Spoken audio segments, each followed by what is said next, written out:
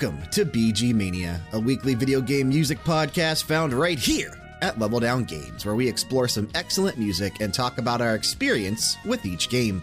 I'm Brian, joined as always by the forever tag team partner in tag team wrestling.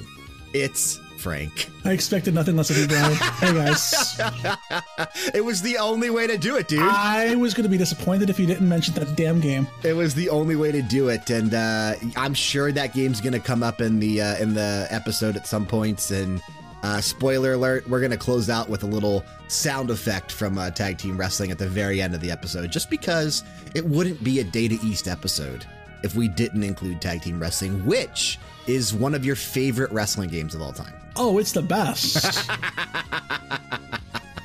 For those just joining us, what we like to do here at BG Mania is challenge ourselves to never play the same track more than once, except for special occasion episodes like our anniversaries. So you're always guaranteed something new, something fresh, and something exciting each and every week. I feel like every time I say that, we're going to go into like a something blues, something borrowed, something new type thing. Like every episode of BG Mania is a wedding, but really it's not. It's just, it's a wedding of video game music is what it is. That's exactly what it is.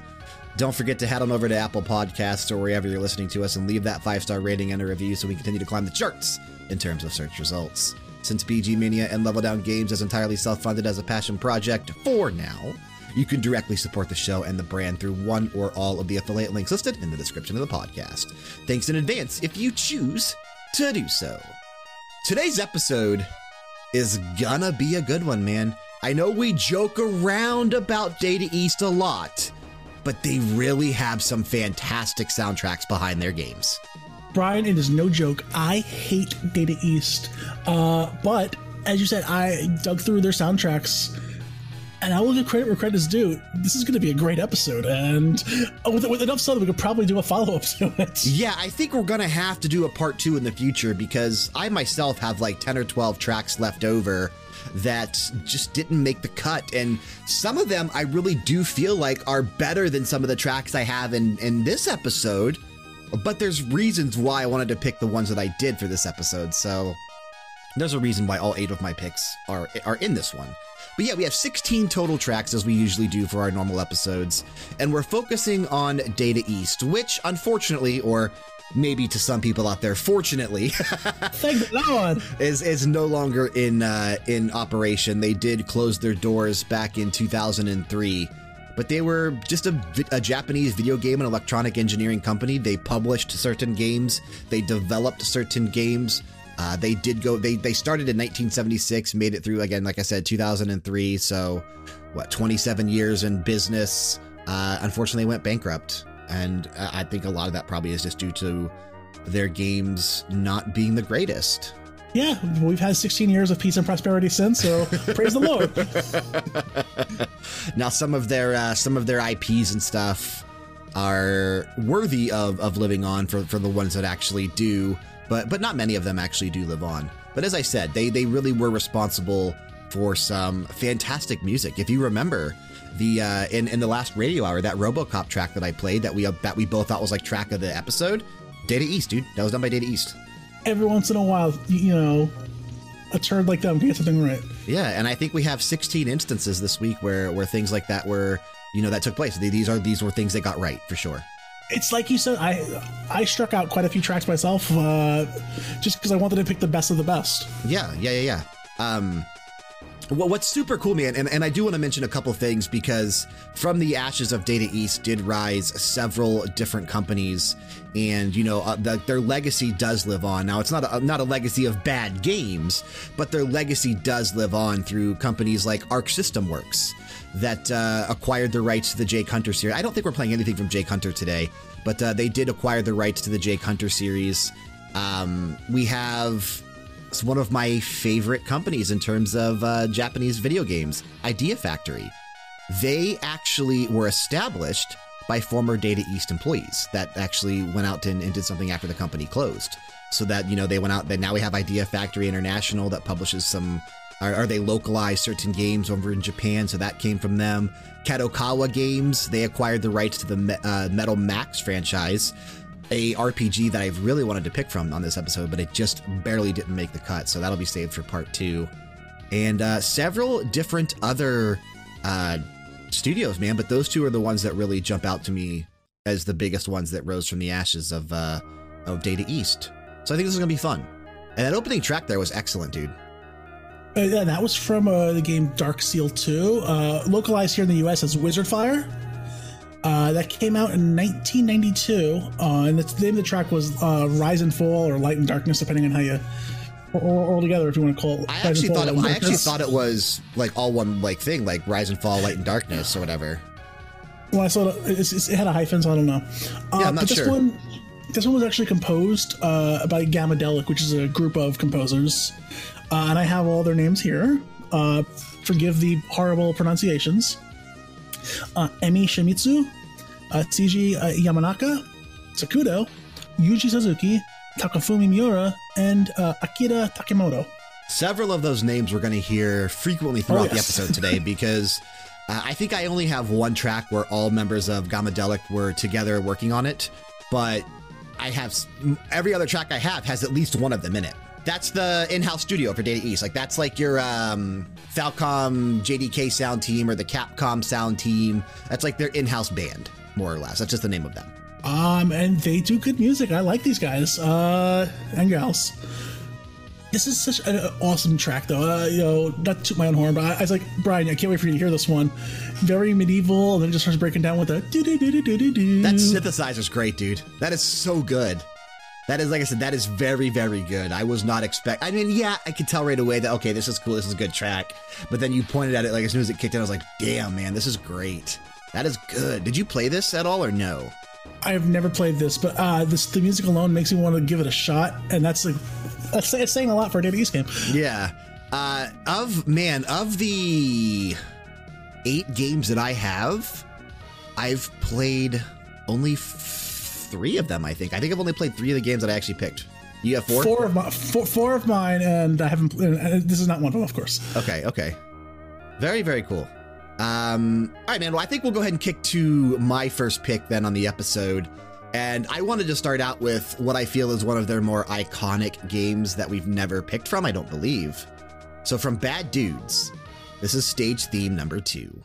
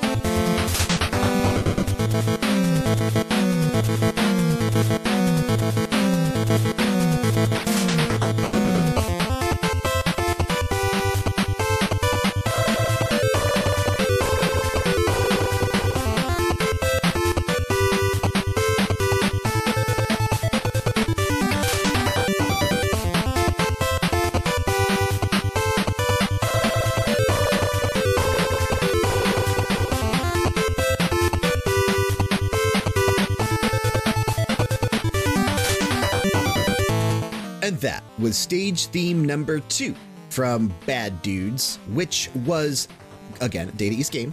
It released on the Amiga and the Nintendo Entertainment System. I have two composers on this one, Azusa Hara and Hiroyuki Yoshida. Now, for release date on this one, all I was able to find was a general time period, and it's a time period of 2 years, because we're not exactly sure when it released on the Amiga, when it released on the NES. So, like, I literally have just a time span of 2 years. It released sometime between April 1988 and July 1990. Developed and published by Data East, which every track and every game that we're playing on today's episode has been developed and published by Data East. I know Data East was responsible for, developing certain games and then them being published by somebody else, or picking up the rights to publish a game that was developed by somebody else. But just by coincidence, all 16 games we're playing on the episode today were developed and published by Data East. Now, Bad Dudes is not a great game, but it is one of the ones that I have played from the ones that I've picked. But that track right there really reminds me a lot of Bloody Tears from Castlevania II Simon's Quest. Oh, absolutely, 100%. You can definitely hear that little, the refrain going throughout the entire song. Yes. When did Castlevania II release? 1987. So this one would have had to have borrowed from that. I was wondering which one may have came first. So even at the earliest instance, if Bad Dudes released in April 1988, Simon's Quest still would have came first. So that definitely took inspiration from that. I wonder if that'll ever happen again as we go through these songs, if they'll borrow from someone else. I guarantee it.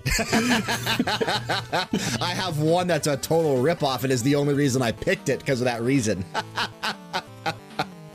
Oh, man, but this is a really great tune. I mean, yes, it's inspired by it, but it's only like maybe 15 or 20 seconds of it. Yeah. And it's like a minute or so of a loop. You get a minute, and then it loops, and then it continues forward. But that 15 to 20 seconds of that minute is heavily inspired by Simon's Quest. But the rest of it that isn't is still a very, very, very strong track. And I'm impressed by it a lot. That's a good jam. If I didn't know better, I would think it'd be a good game. Did you play Bad Dudes? I have played Bad Dudes. It's a classic game. No, it definitely is, and I think it's one that so many people actually have played. Like, it's probably one of the most famous Data East games that there is. But that doesn't make it a good game. No. Yeah, but man, just as we talk about a lot, and as we're going to really hammer home on this episode, even though the games are bad, the music's great. And the BG Mania, we're all about the music here. So that's all that matters. Exactly. No, this is a music podcast. Trust me, if it was a gaming podcast, these would all be like the worst games you ever played. We wouldn't really be talking about them that much if it was just a general gaming podcast like Mac Level. Oh, yeah. I got a nice fun one to go to here. From Tumble Pop, this is It's Chernobyl.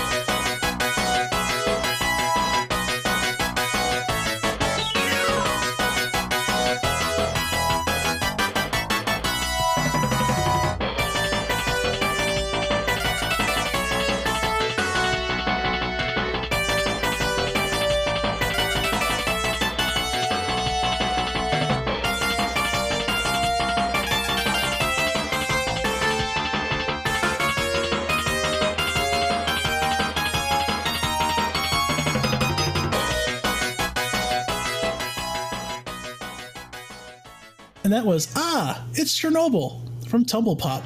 The game came out in 1991 on the Game Boy. It came out before that in arcades, but I don't know that. I'm going North American release. The composer of this one, and you'll hear him a few times from me today, Tatsuya Koichi, also with Tomoyoshi Sado and Miyakoto Ando. So this game involves either one or two Ghostbusters who can suck monsters, ghosts, and aliens and other like weird characters into their vacuum cleaner, and then shoot them back as bouncing balls. So it's kind of like Pong, kind of like Breakout, but you're also shooting them at the enemies. So it's like if Nintendo were to make a Luigi's Mansion Breakout game. Yes. Yeah. It's just one of those fun little like puzzly kind of games that I just played to death as a kid. Yeah. It's fun. It has a nice little it's pretty upbeat. And it's just being that it's a older game, they have the general release window of 91. So okay. Hey Frank, who you gonna call? The Double Pop Monsters. No, man, you're gonna call Mario. Mario. Oh man, so good. Yeah, man, like you said, it's very this track is very festive. It's very uplifting, and for a game that I guess I've never played this, but for a game that plays very similar to like a Breakout thing, I wouldn't picture this type of music in that, but it fits so well now that I think about it. Honestly, the soundtrack itself, that was called Chernobyl. You're going across the entire world, almost like Street Fighter style. Like I was gonna ask if it took place in different cities, because obviously this would be somewhere in like Russia. Yes, there was a. Or is that the Ukraine? Where's Chernobyl? Chernobyl, I think is Russia. I think it's wrong. I think it's Russia too, but it may be the Ukraine. the American one, I believe it starts off with like "Hail to the Chief" or "Stars and Stripes Forever." There's an Egyptian song. There's a French song. Like there's ones that are like very much every single thing along the way. There's actually a few Russian ones. This is the one I like the best. Okay, very cool. I had to look. Chernobyl, the Chernobyl disaster was April 26, 1986. And it looks like the well, that's the Soviet Union, but where's Pripyat? Where's Pripyat? Exactly. Pripyat is the Ukraine. So it is the Ukraine, yeah. But it is on the absolute border, like within miles, not even really, of Russia. So it really is right on the border. I would love to go to that amusement park. The one that is like the one that's deserted, like you can't actually get to it or whatever. Yes. Well, yes. It would be cool to visit as a tourist, like just to see what like a real life nuclear fallout zone actually looks like. Because, while it is sectioned off and while it is, you can't just go there, you can actually, like, if I'm not mistaken, take tours as long as you're like protected and that kind of stuff. You can actually go there and physically see it. You just can't go there and, just walk in type of a thing. It'd be cool to see like how nature reclaims things. So it'd be cool to see like a whole amusement park just with like trees and flowers growing all over it. Yeah, I mean, there's been several games like that too, like Enslaved, Odyssey to the West, The Last of Us, where they really just show ruined cities being reclaimed by nature. So seeing something like that in person would be super freaking cool. I agree. All right, man, let's go ahead and jump to my next pick on the episode then. And I think I have a fun one here for us. So from a game called Roga Armor Force, this is BGM number 1.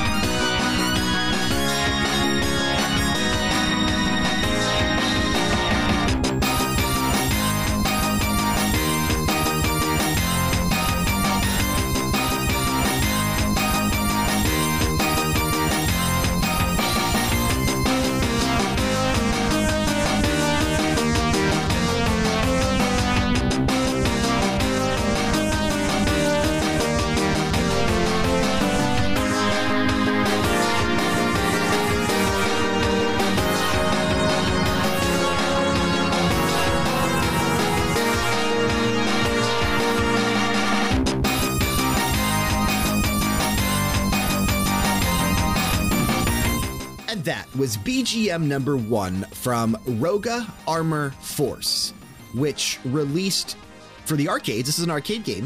1991. It never released in North America. It was Japan only. And this was actually composed by Gamadelic. As we mentioned, that is the Data East house band. All 6 members were responsible for portions of the soundtrack. Most of the things we found, I don't think we were really able to find breakdowns of who actually did what track for games that, you know, had multiple composers, just because of how, you know, old these games are, and certain, you know, records weren't kept like that back then. So we're lucky if we were even able to find composers for some of these, because several Data East games that I actually didn't pick from, I couldn't even find composers for it. It's just unknown. Like, no place had it. So luckily we were able to find what we did. But this game right here, man, is very, very fun from what I'm seeing on, like, playthroughs on YouTube. I've not played this, but I've seen, like, you know, people uploading through emulators, like arcade emulators and that kind of stuff. It seems really good, and it's something that I probably would have enjoyed. But holy crap, the music is phenomenal. This is not the only great piece of music from this game. This entire game has fantastic music. It really does, because that's one of the ones I looked through when I was picking my tracks. Yeah, you actually mentioned that to me when we started playing, because you had a question about it. And yeah, dude, the entire soundtrack really is phenomenal. Just another great usage of the synthesizer, like we heard with the opening track that we came in with. Rise and Fall, Light and Darkness from Darksteel 2. It does have a similar style to that one, which also was done by the entire Gamadelic house band. So you really get some similarities there. Yeah, you really are getting some similarities there. And that is something that I really like about not only Data East, but like we see with Nihon Falcom that uses an in-house studio band. Their games sound so similar, but that is what makes the Falcom sound so great, in my opinion, is how, you know, every time we talk about a Falcom game here on BG Mania, we know it's going to be an epic track. Like, there's really not one that we've played that hasn't been. Every time you say I got a Falcom game, I'm like, okay, let's hear this track. Yeah. And now there are some, there are some times I've played Falcom where it's like a totally not the norm for them. Like, you know, what I actually have a pick next week. And that's when you break my heart, don't you? I actually have a pick next week from Falcom that is not exactly like one of their normal things. But it's great, man. It's great, and I think you're really going to like that. Look forward to Radio Hour next week. Just seeing what Data East's house band is able to do and how great the music is for that. Anytime they're all together, I fully expect, anytime we actually talk about Gamadelic on the show today, I fully expect it to be an epic piece of music, and I can't wait to see, because I know you have them a few other times. Oh, I do. You know, you had mentioned I asked you a question. I think I'm going to play my track right now. Okay, we're going to cut to that one? Okay, I'm excited, because I actually think this is going to be good then, too. Your game, Armored, how is that pronounced? Roga Armor Force. Roga Armor Force is actually the sequel to the game that I picked. I picked from the first game, Vapor Trail, and this track is aptly called Vapor Trail.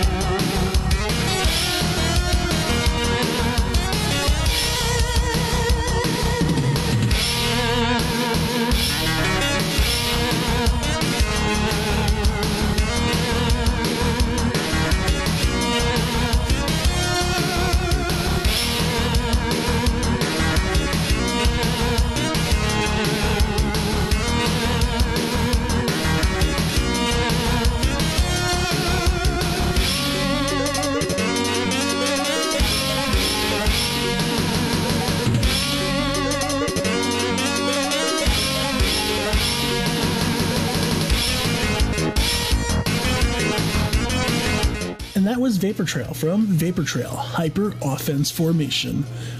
Game released on the Sega Mega Drive in 1991 here in the States. Came out in the arcade in North America in 89. Like I said, this is the game that precedes Rogue Armor Force and Skullfang.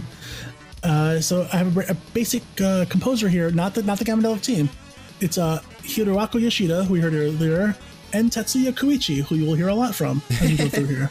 So that's funny that the original game wasn't done by the in-house band, but then the sequel to it was. That's actually interesting. It's pretty cool, though. You know, like between them and Hiroaki Yoshida and Tetsuya Koichi, they pretty much are on every single thing I see along the way, in one way or another. Yeah, I would tend to agree with that. I mean, I have a couple that none of them are on, like in terms of those two that you just mentioned, but somebody from Gamadelic is on every track that I have, except for one that I have that is no one that we've heard yet and will hear yet. It is a unique track, and I am excited to play that one. But I think this right now is my favorite track we've heard on the episode. This is amazing. It's definitely a great one. I love the fact that this game came out in 89, and the synopsis for the game, I just want to read it real quick. It's quick and easy. It's, in 1999, a terrorist organization known only as Dagger has occupied the city of New York, where they've hacked into military defenses worldwide, established their military command, and gained access to nuclear missile silos. They hold the world hostage in this position and promise to cancel their threats by destroying Earth only if the world's governments relinquish their power to Dagger.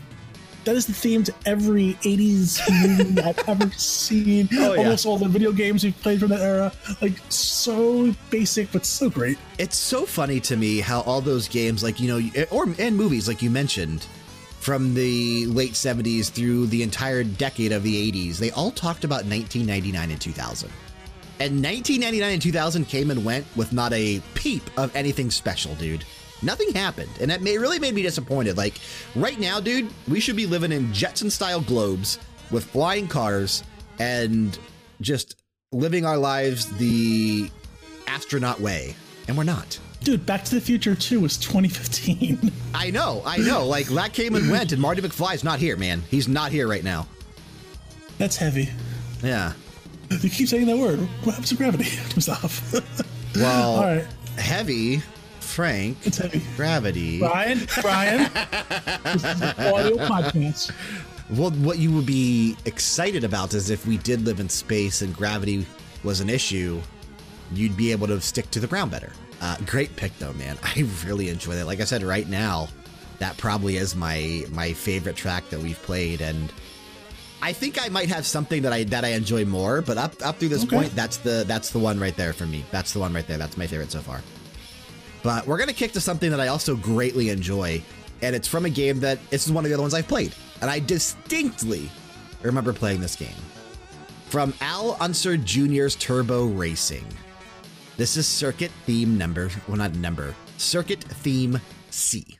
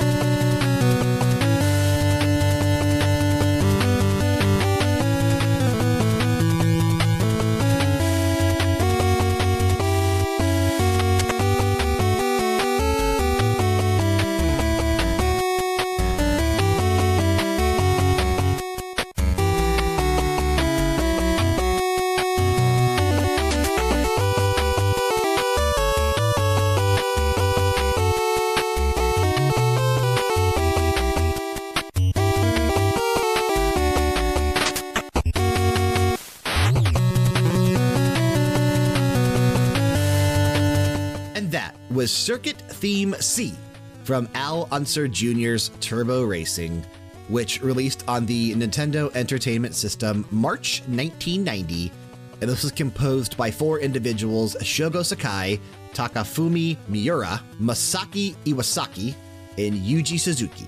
Takafumi's part of the Gamadelic team. Yeah, Takafumi is part of the Gamadelic team. I owned this game. This is another one of the 3 or 4 that I've played. And, dude, I spent so much time with this. Like, this is a game that my dad and I played a lot together. Like, him and I used to jump into this game. Like, we would do that. We would do, and I know I've talked about it before on the show, like golf on the NES. These fun experiences. When we got the Genesis, him and I used to play Sonic Spinball a lot. And Super Off-Road, which I've talked about before. Mario Kart. Like, those are just the experiences I had with my dad that I remember before he passed away when I was a young age.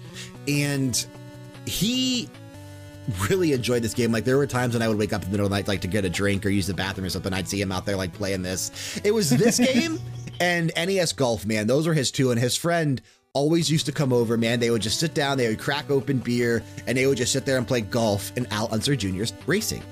And like I think that's why these games really do have a special place in my heart, because of those memories that I have of it. But I myself used to play this game a lot, and this is my favorite actual track theme, Circuit Theme C. Or Circuit, what the hell is it called? So yeah, Circuit Theme Circuit C. City? Not Circuit City, where you used to work. Circuit Theme C.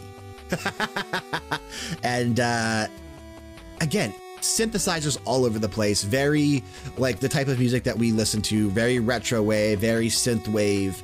And it fits so well. It works so perfectly in the game. I think these 4 composers, whoever was responsible for this track, did a fan-freaking-tastic job. I just really enjoy this, man. I really, really, really enjoy this piece of music right here. Like, I could listen to this on loop over and over again and not get bored. Again, these guys are great. It actually was a good game. I'm going to give credit where credit's due. It's not a bad game. Yeah, that is not a bad game at all. That is actually a very, very, very fun game. Potentially the best racing game on the NES. And shockingly, you could buy it pretty cheap nowadays. They made so many copies of this one. It's like a $2 or $3 game. That's the reason I had it. I was collecting NES games for a while. I actually didn't get to experience this one as a kid. I experienced it as an adult, and I like this game. Yeah, you can go to particularly any mom and pop shop anywhere in the country probably, and find a used copy of Al Unser Jr.'s Turbo Racing. Like, the game was widely printed, and it is not a rare thing by any stretch of the imagination, so it is easily findable. And it's a steal. It's a great game. Yeah, agreed. But talking about a steal, and we'll get into that in a little bit, I have a track for you from a fighting game. Okay. This is Konarv's theme from Fighter's History.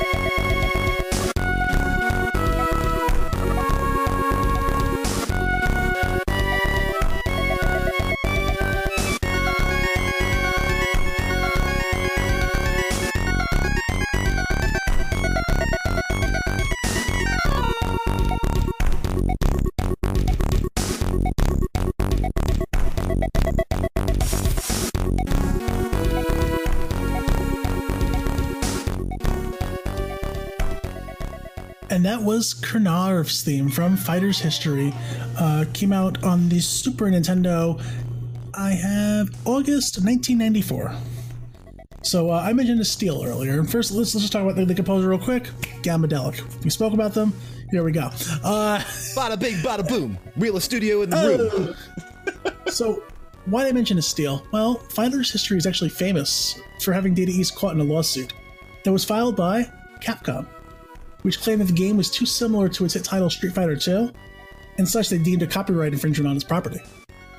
So Fighter's history uses a 6-button configuration with the 3 punches, 3 kicks, and there was a total of 9 playable characters with a special boss character who actually ends up being Karnarv. So it was very much the same exact game.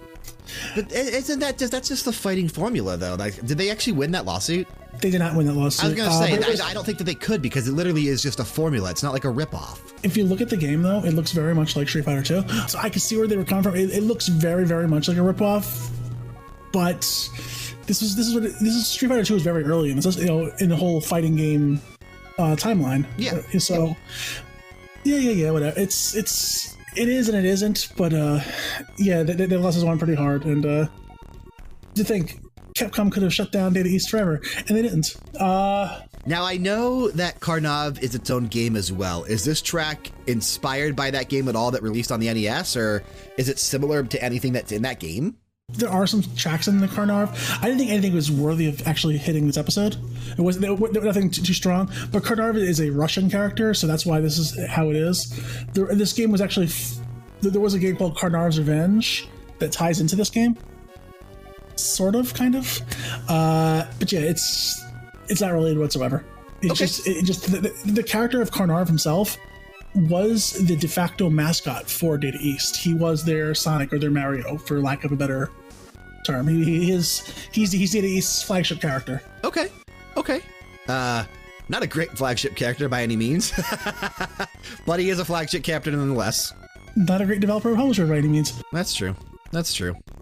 But I'm sorry, Data East. My hatred may be just seething because Tag Team Wrestling is such a bad game and you broke my heart. I don't think they care, man. They're not in business anymore. Well, Idea Factory and whoever else just spawned from them, they're on my list. Idea Factory, man. Idea Factory does some great things. They localize, like I said, they localize all my Japanese obscure RPGs that I want to play, and I have no issues with that company whatsoever. They are one of my favorites. But I love that track. That is a great track. That's a great track. Capcom, you failed me. Capcom, you failed. No, Capcom didn't fail, man. Capcom is back and better than ever. Go listen to the Max Level podcast this past week on Monday. I love Capcom, but they had a chance to take on this beast. Oh, I know. But go take a listen to the Max Level podcast that uploaded on Monday, where Kyle and I gushed over Devil May Cry 5, and we really talked about how, Capcom is back at the forefront of gaming right now after the success of Mega Man 11, Resident Evil 2 Remake being such a freaking phenomenon, and now Devil May Cry 5 right now being my personal game of the year. It's so good. It's so good to see Capcom back where they belong at the top. It's really, really cool. Now make a new Beautiful Joe, damn it. Oh my God. Yes, do it. Switch game, Switch exclusive. Please. But I also love that you mentioned Steel, because unknowingly you didn't know what my next track was. So we're going to talk about why this is also considered a Steel when we come back. Maybe you'll pick up on why it is as soon as you hear it. From High Seas Havoc. This is Sometime, Somewhere.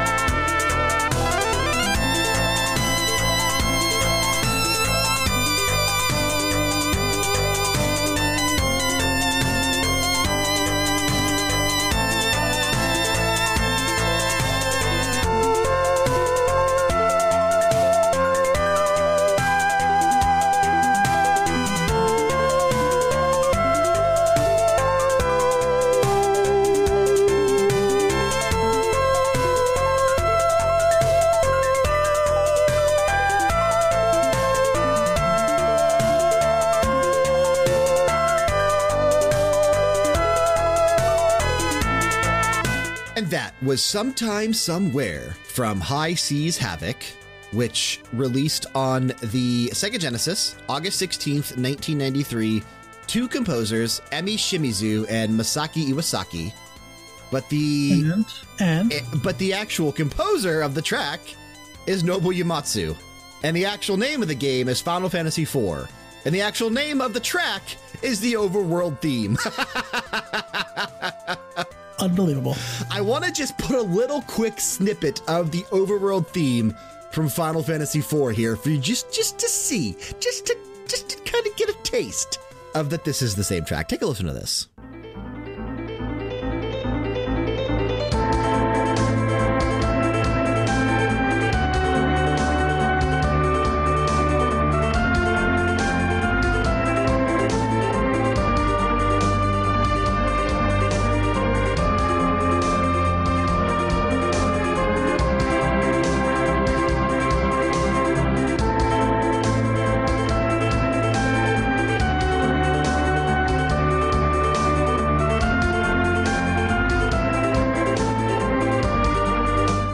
Let's do something fun. Let's lay them on top of each other so you can see how note for note it really is.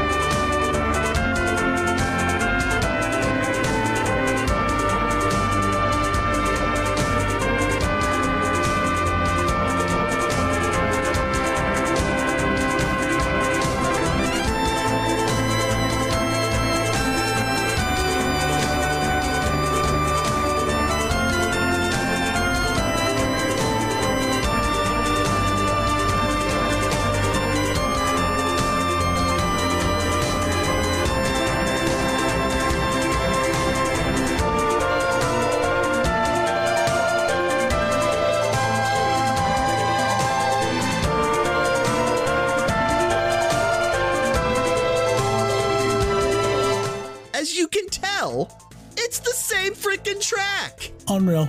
There's, you know, it's the whole Vanilla Ice syndrome over again. The transitional stuff is maybe a note or two different. And yes, I'll give High Seas Havoc a little bit of credit.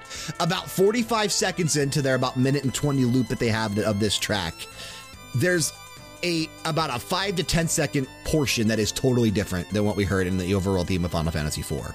But everything else is more or less note for note identical. Identical. It's staggering how crazy, and the fact that they didn't get sued over this one is just, they're lucky. So it is unbelievable. Therefore, it's a freaking awesome track. Because I mean, I love what Final Fantasy IV did with it. So High Seas Havoc did the same thing. Therefore, it's a great piece of music. I absolutely love this. And the little differences that they changed to make it different, even though it really isn't different, it did work well for the track. Like it still flowed well. It still sounded good. But it's Final Fantasy IV. It's amazing. So therefore, High Seas Havoc is amazing as well, I guess, by that logic. Yeah, you know, if you want to put the Beatles album and just change a couple words, you know, you can do the same thing. Yeah, instead of Hey Jude, it's, you know, Hey Dude. Hey Dude, exactly.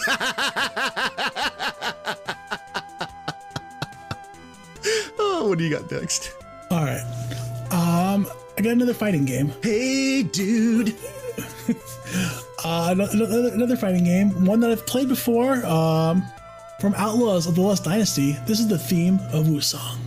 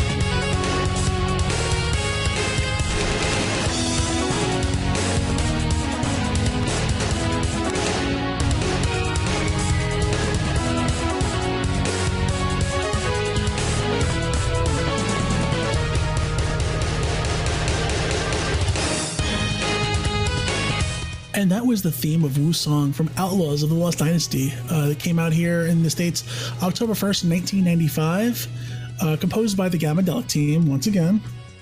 So this game, anytime you pretty much hear the words Lost Dynasty, it's almost always the same thing. This game takes place in the Liangshan March, where 12 of the strongest outlaws of the 108 gather to test their battle skills against each other while the gods of war watch from above. So this game was actually, and the characters are inspired by the 108 Outlaws from the Chinese classical novel Water Margin by Xi Nian, which you have Dynasty Warriors, you got the Lost Kingdom games, all these games together, like all reference the same book, and it's crazy how many things come out of this. Yeah, I'm actually looking now because you and I were talking about the Romance of the Three Kingdoms franchise, and I actually think that's based on something different now, looking into it. I think it's all based upon the same story, though. Maybe, yeah, because I'm looking at the 108 Outlaws of the Marsh, and it says here that it is based, considered one of the 4 great classical novels of Chinese literature. The story set in the Song Dynasty tells of how a group of 108 outlaws gather at Mount Liang to form a sizable army before they are eventually granted amnesty by the government. And then if we were to look at the Romance of the Three Kingdoms, is a 14th century historical novel attributed to Luo Guanzong, and it is set in the turbulent years toward the end of the Han Dynasty and the Three Kingdoms period of Chinese history, starting in 169 AD and ending with the reunification of the land in 280. So it is a different portion, but... Same guys. Yes. Romance of the Three Kingdoms is acclaimed as one of the 4 great classical novels of Chinese literature. So there is 4 great classical novels, and it is Romance of the Three Kingdoms, Water Margin, Journey to the West, and Dream of the Red Chamber. Okay, those are every Chinese game, and it's great. Water Margin is the one this game is based off of, Outlaws of the Marsh, or Outlaws of the Lost Dynasty. Which makes sense because this game takes place in the marsh. yeah. So it's those 4 novels. So we have 2 game franchises based on 2 of the 4 great classical Chinese novels. That's actually really cool to know. That's actually really interesting. I like that little history lesson there. But yeah, man, because I love this game. It's one of the better fighters that's out there within Data East, which they have a ton of fighting games. And this track is banging. This track is amazing. This track is very, very, very good. I really like this one a lot. I mean, the Gamma-Delic team, man, we probably could have did a whole episode on them. Just them. Yeah, like I said, anytime that I knew that we were going to hear them on the episode today, I was expecting it to be an epic track. And so far, I haven't been wrong. So far, I haven't been let down by them. So I'm excited for that. I don't know if you have anything else by them. I do not, in terms of the entire team. That's my last one for the entire team, but they do feature on just about every other track I've covered. Yes, except me as well, except for one that is somebody. Except for one for me. Yeah, and I have one as well that is, totally different in people that we've not talked about yet today. But everything that we did here when it was the entire group was awesome, and that's really cool. That's really, really cool. All right, what you got for us, Brian? I am going to go to what I think I'm going to have to compare this to the track you played earlier from Vapor Trail, but I think is my favorite track on the episode today. Okay. From a game known as Night Slashers. This is Under the Moonlight.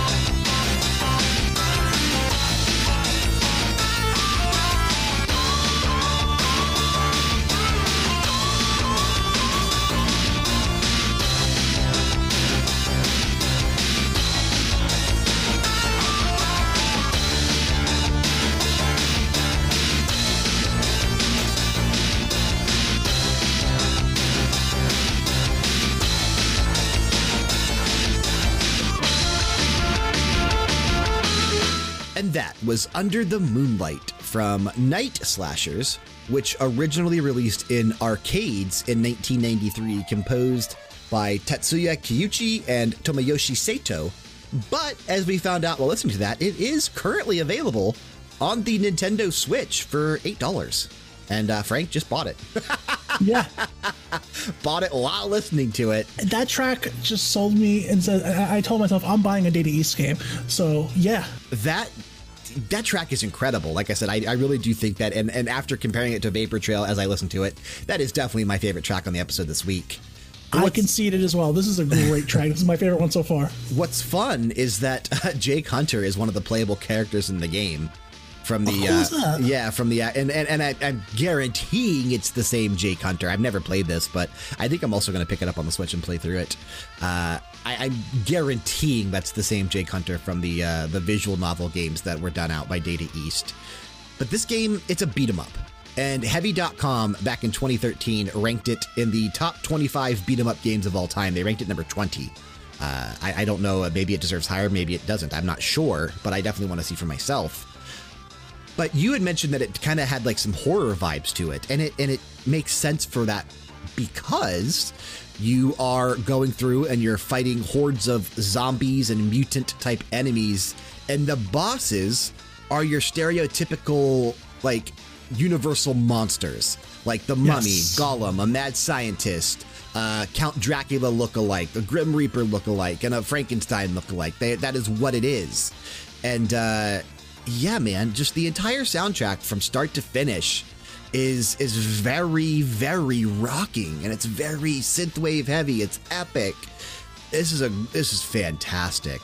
I'm so happy Nintendo put this on the Switch because I was telling Ryan, I was like, I never heard of this game. And then we said it was arcade only in Japan only. I was like, that's not fair. I was like, that.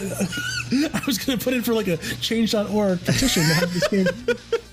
It looks like it was. The name of the game on the Switch is Johnny Turbo's Arcade Night Slashers.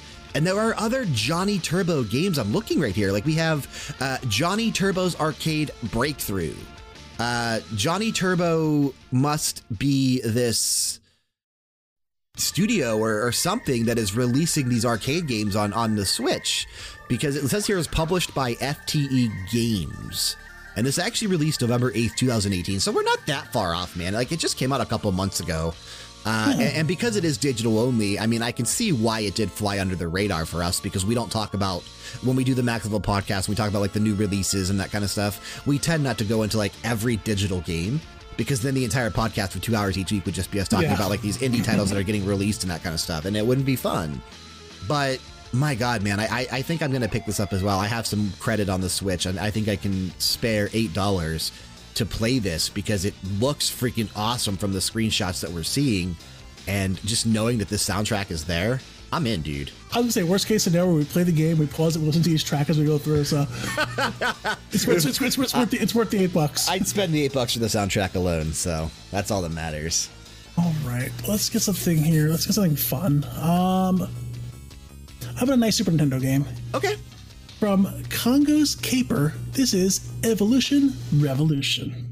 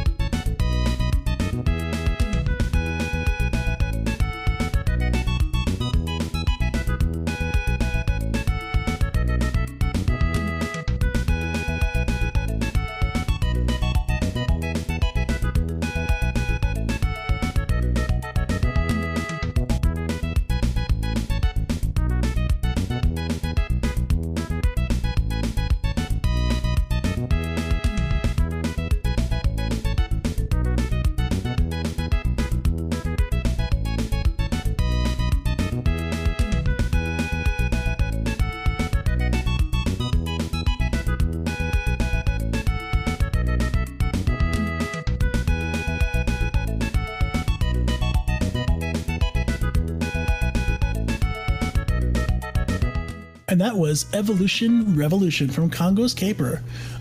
Came out May of '93. composed by Emi Shimizu, Seiji Momoi, and Seiji Yamanaka. Yeah.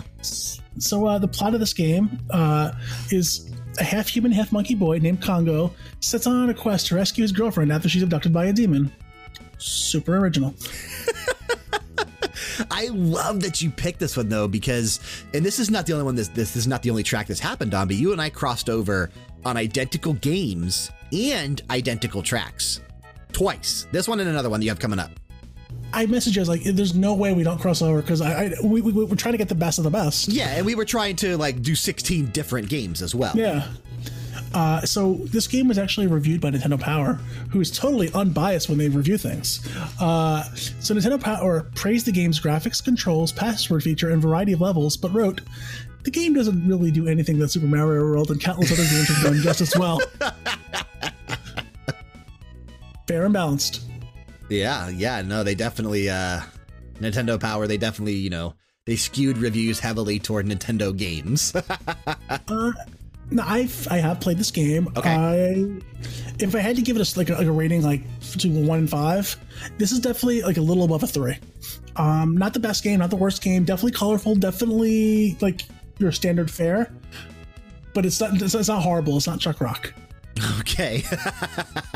Yeah, I looked into this game when we were picking the music for the episode, and I watched some like Let's Plays on YouTube and stuff, and it seems just average at best, is how I like to say things, like, you know, for games that are like middle of the road, like your 6 out of 10s or your 7 out of 10s, or like you said, your 3 out of 5s. I have no interest in checking out. I have no interest in hunting down a copy to play it, but the music it's fun, it's upbeat, it's cheerful, and that's, I think, what it's meant to elicit. And it's just like every other game that's based on a Chinese story. Half human, half monkey boy. Oh, is that actually based on like one of those Chinese tales or something? Yeah, just like Dragon Ball and Goku. Same deal. Okay. But I love it. They're all great games. Mostly. Sometimes, not always. But, all right. Well, I'm going to kick to a game that has composers I didn't think we'd be talking about today. And that makes me really, really, really excited. Ooh. Plus, it's an Amiga game, and we know the Amiga produces some great music. Yes, they do. From a game called Sly Spy Secret Agent. This is tune number 1.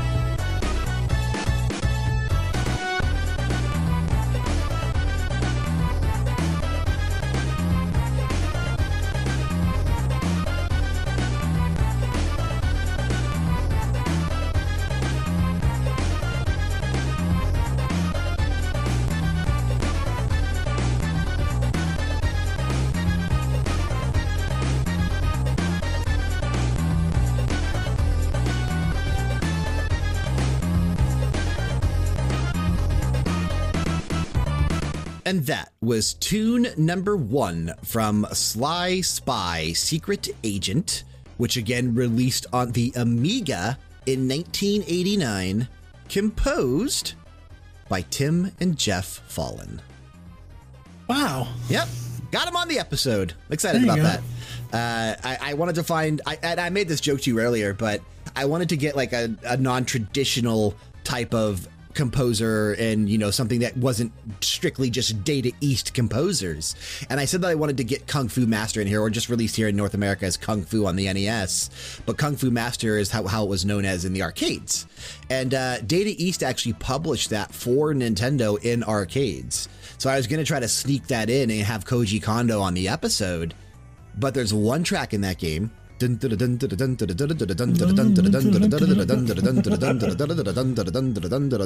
we've played it. He's such a genius. He is a genius. He really is. I tried to get Mike Moraski into the episode, but there was no crossover, unfortunately. Yeah, there's literally no way that was going to happen. But I was able to find, and this really, looking through all of the games that Data East has published and all of the games that they've developed, there were two that qualified for this: Kung Fu Master and Sly Spy Secret Agent. They're the only two that actually feature different composers besides just the Data East crew. You're crazy. But this is great. This is awesome. This is a great piece of music. We love the Amiga here at BG Mania and Level Down Games. And they have a great sound chip. They have great music in general. I think actually, I think we're planning on doing a part 2 for Amiga music later this year because of how much fun we had doing that episode last year. We're going to do another one this year because it was so much fun to do. And yeah, man, this is just great. This is so good. You know, Tim Follin and Jeff Follin, we know that they are fantastic composers. They put out great things every time that they're around. And it's just fun to hear the difference and the different type of compositional work that they do compared to just Gamadelic. So it's cool. I don't know. I like that track. That's a good track. You're not going to get any resistance from me. I see what you did there. See what you did there. Yep. Yeah. From the game Midnight Resistance, this track is called Cow, Cow, Cow.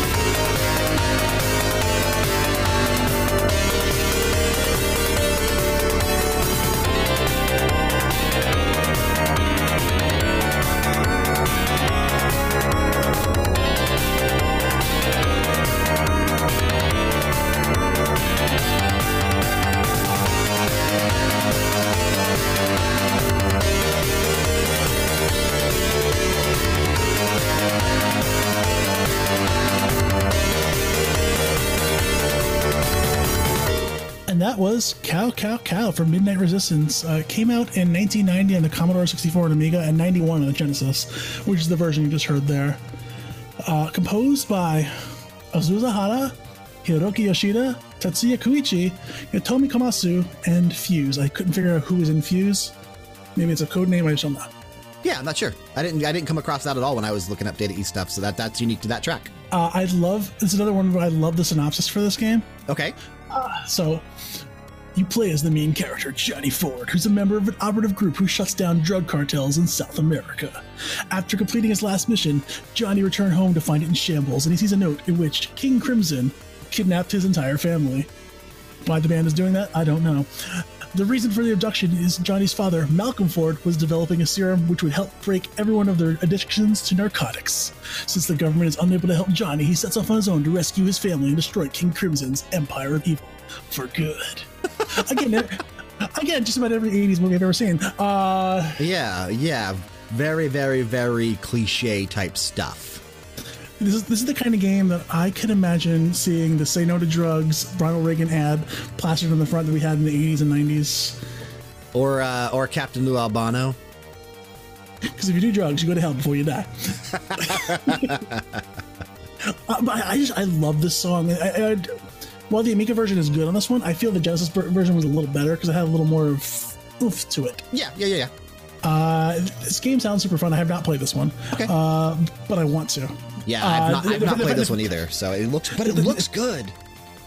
The fact that we get to fight King Crimson, the popular British group, it seems like a good idea to me.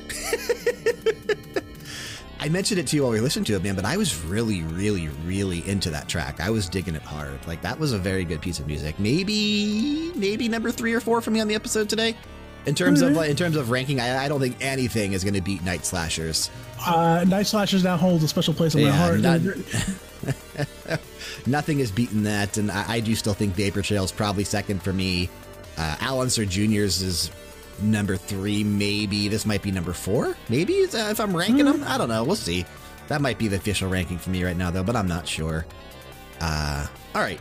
Well, I'm going to go to another game. This is actually a sequel, more or less, to Bad Dudes. So from Two Crude Dudes, this is the intro.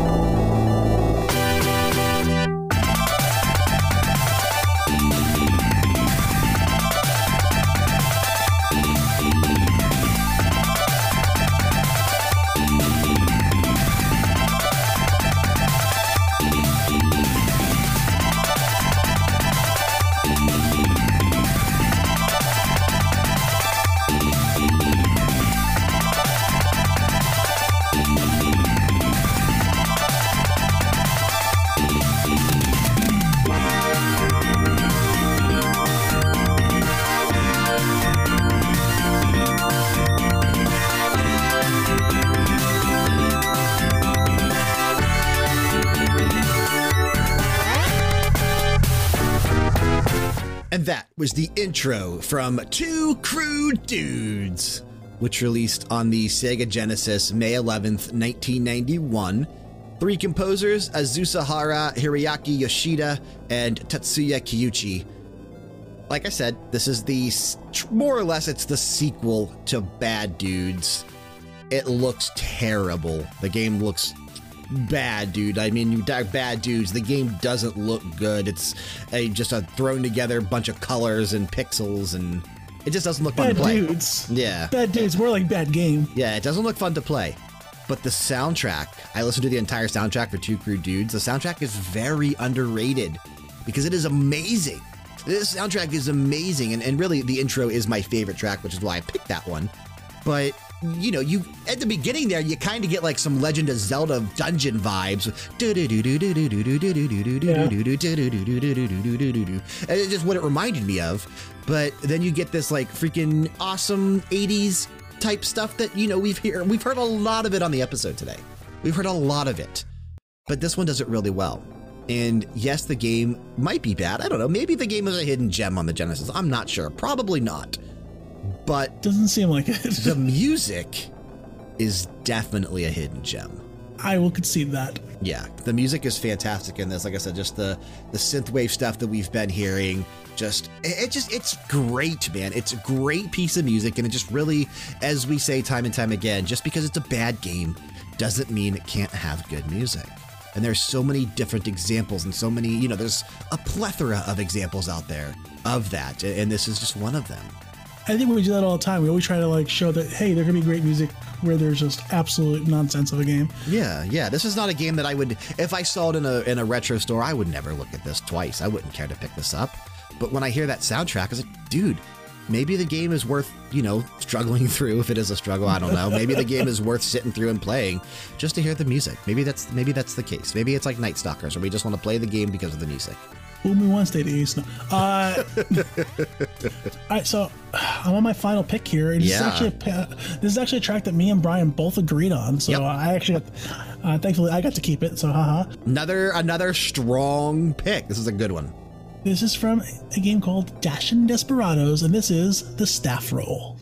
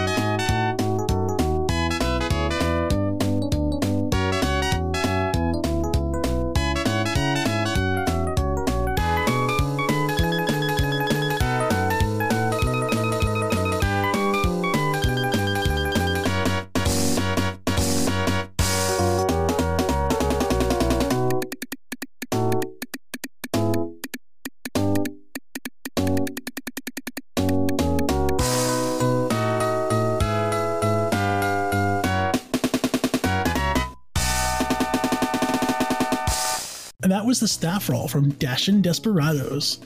Came out in July of '93, composed by Masaki Iwasaki, Hiroyosu Fujimaru, and Manobu Yokoi. Totally 10,000% a game you couldn't make nowadays. Not a bad game, nothing explicit about it, but you play as one of two cowboys, Will or Rick, and you have to race another cowboy through like an obstacle-filled like platforming level, and you're trying to get the girl of your dreams. Her name is Jenny. And why couldn't you do that nowadays? Hold on. Wait a minute. So the first one to get her wins her love. And then every few levels, you kidnap her. The other person kidnaps her. Because, you know, that's another way to win love, is just to take the girl and run away with her. Hog tie her and put her on the back of a horse. Pretty much. That's the whole theme of this game. In fact, when you play a two-player game, you're literally just racing the other guy to get to Jenny. So, you can't make that kind of game nowadays. Jenny! Apparently, women don't like it when you take them against their will and tie them up. Well, some do, but that is neither here nor there. Family podcast. That's called BDSM, Frank. I wasn't even going to go that deep with it, but there you go. Yes. Yeah, I can definitely see what you mean, though, and that this game isn't something with like modern societal issues and modern culture, how this game wouldn't fly nowadays. Because the game, it was an innocent game, of course. Of course. Most things generally are. I mean, yeah, it was just innocent. You know, it helped move the plot along. You know, you steal her name to save her again. Otherwise, the game is over after level 1. Otherwise, the game isn't even worth being a game. Yeah, exactly. No, I get that. It's just a race to the end. That's not fun. But you mentioned that you and I had both picked this track, and that, while that is true, yeah. But Dash and Desperados, man, the entire soundtrack, which I listened to, it has a lot of fun music on it. It seems like a fun game too. I may have to try to pick this one up. I know it's on the Sega Genesis. Yeah, on the Genesis. Yeah, I've never actually played this one myself either, but it definitely seems interesting. But yeah, the soundtrack from start to finish, it's upbeat, it's uplifting, it's fun, and it's a very colorful game as well too. And those things always appeal to me, like just nice, bright, colorful. Yeah, I saw that. I looked at some of the screenshots. I was looking at that too. Like the art palette, definitely it jumps out at you. Although being a Data East game, I am still leery. Great piece of music though, man. The staff roll. I love when actually staff rolls or credits music is really good. And this is just one of those examples. So it's pretty freaking cool. I like that a lot. We're going to take a listen to close out the episode. My last pick for this episode where we listen to everything on Data East. Everything we listened to today was developed and published by Data East. The name of the game is Werewolf the Last Warrior. And the name of the track is Stage Theme Werewolf. This actually released on the Nintendo Entertainment System November 16th, 1990, and was composed by Shogo Sakai, Takafumi Miura, and Yusuke Takahama. So we see several names that we've talked about, extensively here on the episode this week. And you and I both said it, man, but this really does feel like it would fit perfectly in like a Castlevania game or more realistically, a Mega Man game. Definitely has some of the Mega Man beat to it. You'll hear a backbeat on this song that sounds a lot like the Power Up theme. Yes. You'll hear elements of like being teleported by Mega Man, so it's pretty cool. But then the actual main drive does sound very Castlevania. So I like this track a lot. Yeah, and this is a game that I've never played, really not even familiar with it that much, but I did look into a little bit before this episode, and it's a platformer, dude. It's a platform game, so I'm sure you and I would have absolutely loved this game. I have heard of this title. I've never seen a screenshot of it or anything else. So I'm oblivious. So all I know is I know this game exists. Okay, yeah. I mean, looking at screenshots of it right now, like I said, the game looks like something we would have greatly enjoyed back in the day and probably still would now. I mean, it does look fun. It looks like your traditional side-scrolling platform game. And very, the pixels that they're using, very colorful, very different. The game looks really cool, man. It definitely would have been something I would have enjoyed. And just the entire soundtrack, again, this is another game by Data East where the entire soundtrack was well done. And that's awesome. That's really freaking cool. Even though, yeah, it sounds like Castlevania, it sounds like Mega Man, but it's Werewolf, dude. It's Werewolf the Last Mission. And it's great. It's awesome. I like it a lot. It's awesome, man. Wait. Get to the closer, don't you? Yeah, we got to do the closer. But we're also going to have a little bit of a special outro after we listen to the music from Werewolf the Last Warrior. No. Yeah, we're going to have a little special outro because we needed to get tag team wrestling into the episode. And like I said, we played the track already. There's only one track in the episode. Or I'm sorry, there's only one track in the game, and we've played it back during our wrestling episode, which was episode number 3. Believe it or not, that was episode number 3 of BG Mania. A horrible quality on that episode, but it was a fun episode to do. But we're going to play a little jingle from Tag Team Wrestling to close out the episode. We're going to play the win match noise. That's it. 9 seconds. Just a 9-second jingle. I mean, I think you can live through a 9-second jingle. Worst 9 seconds of your life. It ain't that bad, dude. It ain't that bad. But unfortunately, that is going to bring us to the close of our episode where we took a look at music that was in the games developed and published by Data East. Unless you have anything else you want to add before we get it out of here. Data East, I hate your stinking guts, but you got some good music, and I'm actually looking forward to playing Night Slashers a little later on today. Ooh, yeah, looking forward to that. I'm going to pick it up this week, too, and maybe we'll be able to both talk about it next week on the Max Level Podcast. Tune into that and make sure you subscribe to it if you do not do so already. But that is going to do it for this week. We want to thank you for sticking with us and listening to another episode of BG Mania, made possible by LevelDownGames.com. I do want to plug our bonus episode we just put up this past Sunday on St. Patrick's Day, March 17th. We did a sponsored episode for the first time ever at BG Mania and Level Down Games history. We took a look at the limited edition vinyl album for a game known as Deathmark, which came out last year on Halloween for Nintendo Switch, PS4, and PlayStation Vita. The episode was sponsored by Axis Games. They were nice enough to send us a copy of the vinyl to do the episode for. The only time we've ever actually connected a turntable to the PC, listened to the vinyl at the same time. You hear the pops, you hear the authentic vinyl sounds. It was a very, very special and fun episode to do. If you haven't listened to that yet, go back there, check it out. It should have hit your RSS feed, any of your podcast catcher apps should have picked up on it.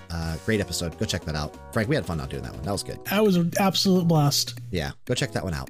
Don't forget to submit tracks, ideas, and requests for future episodes to bgmania@leveldowngames.com.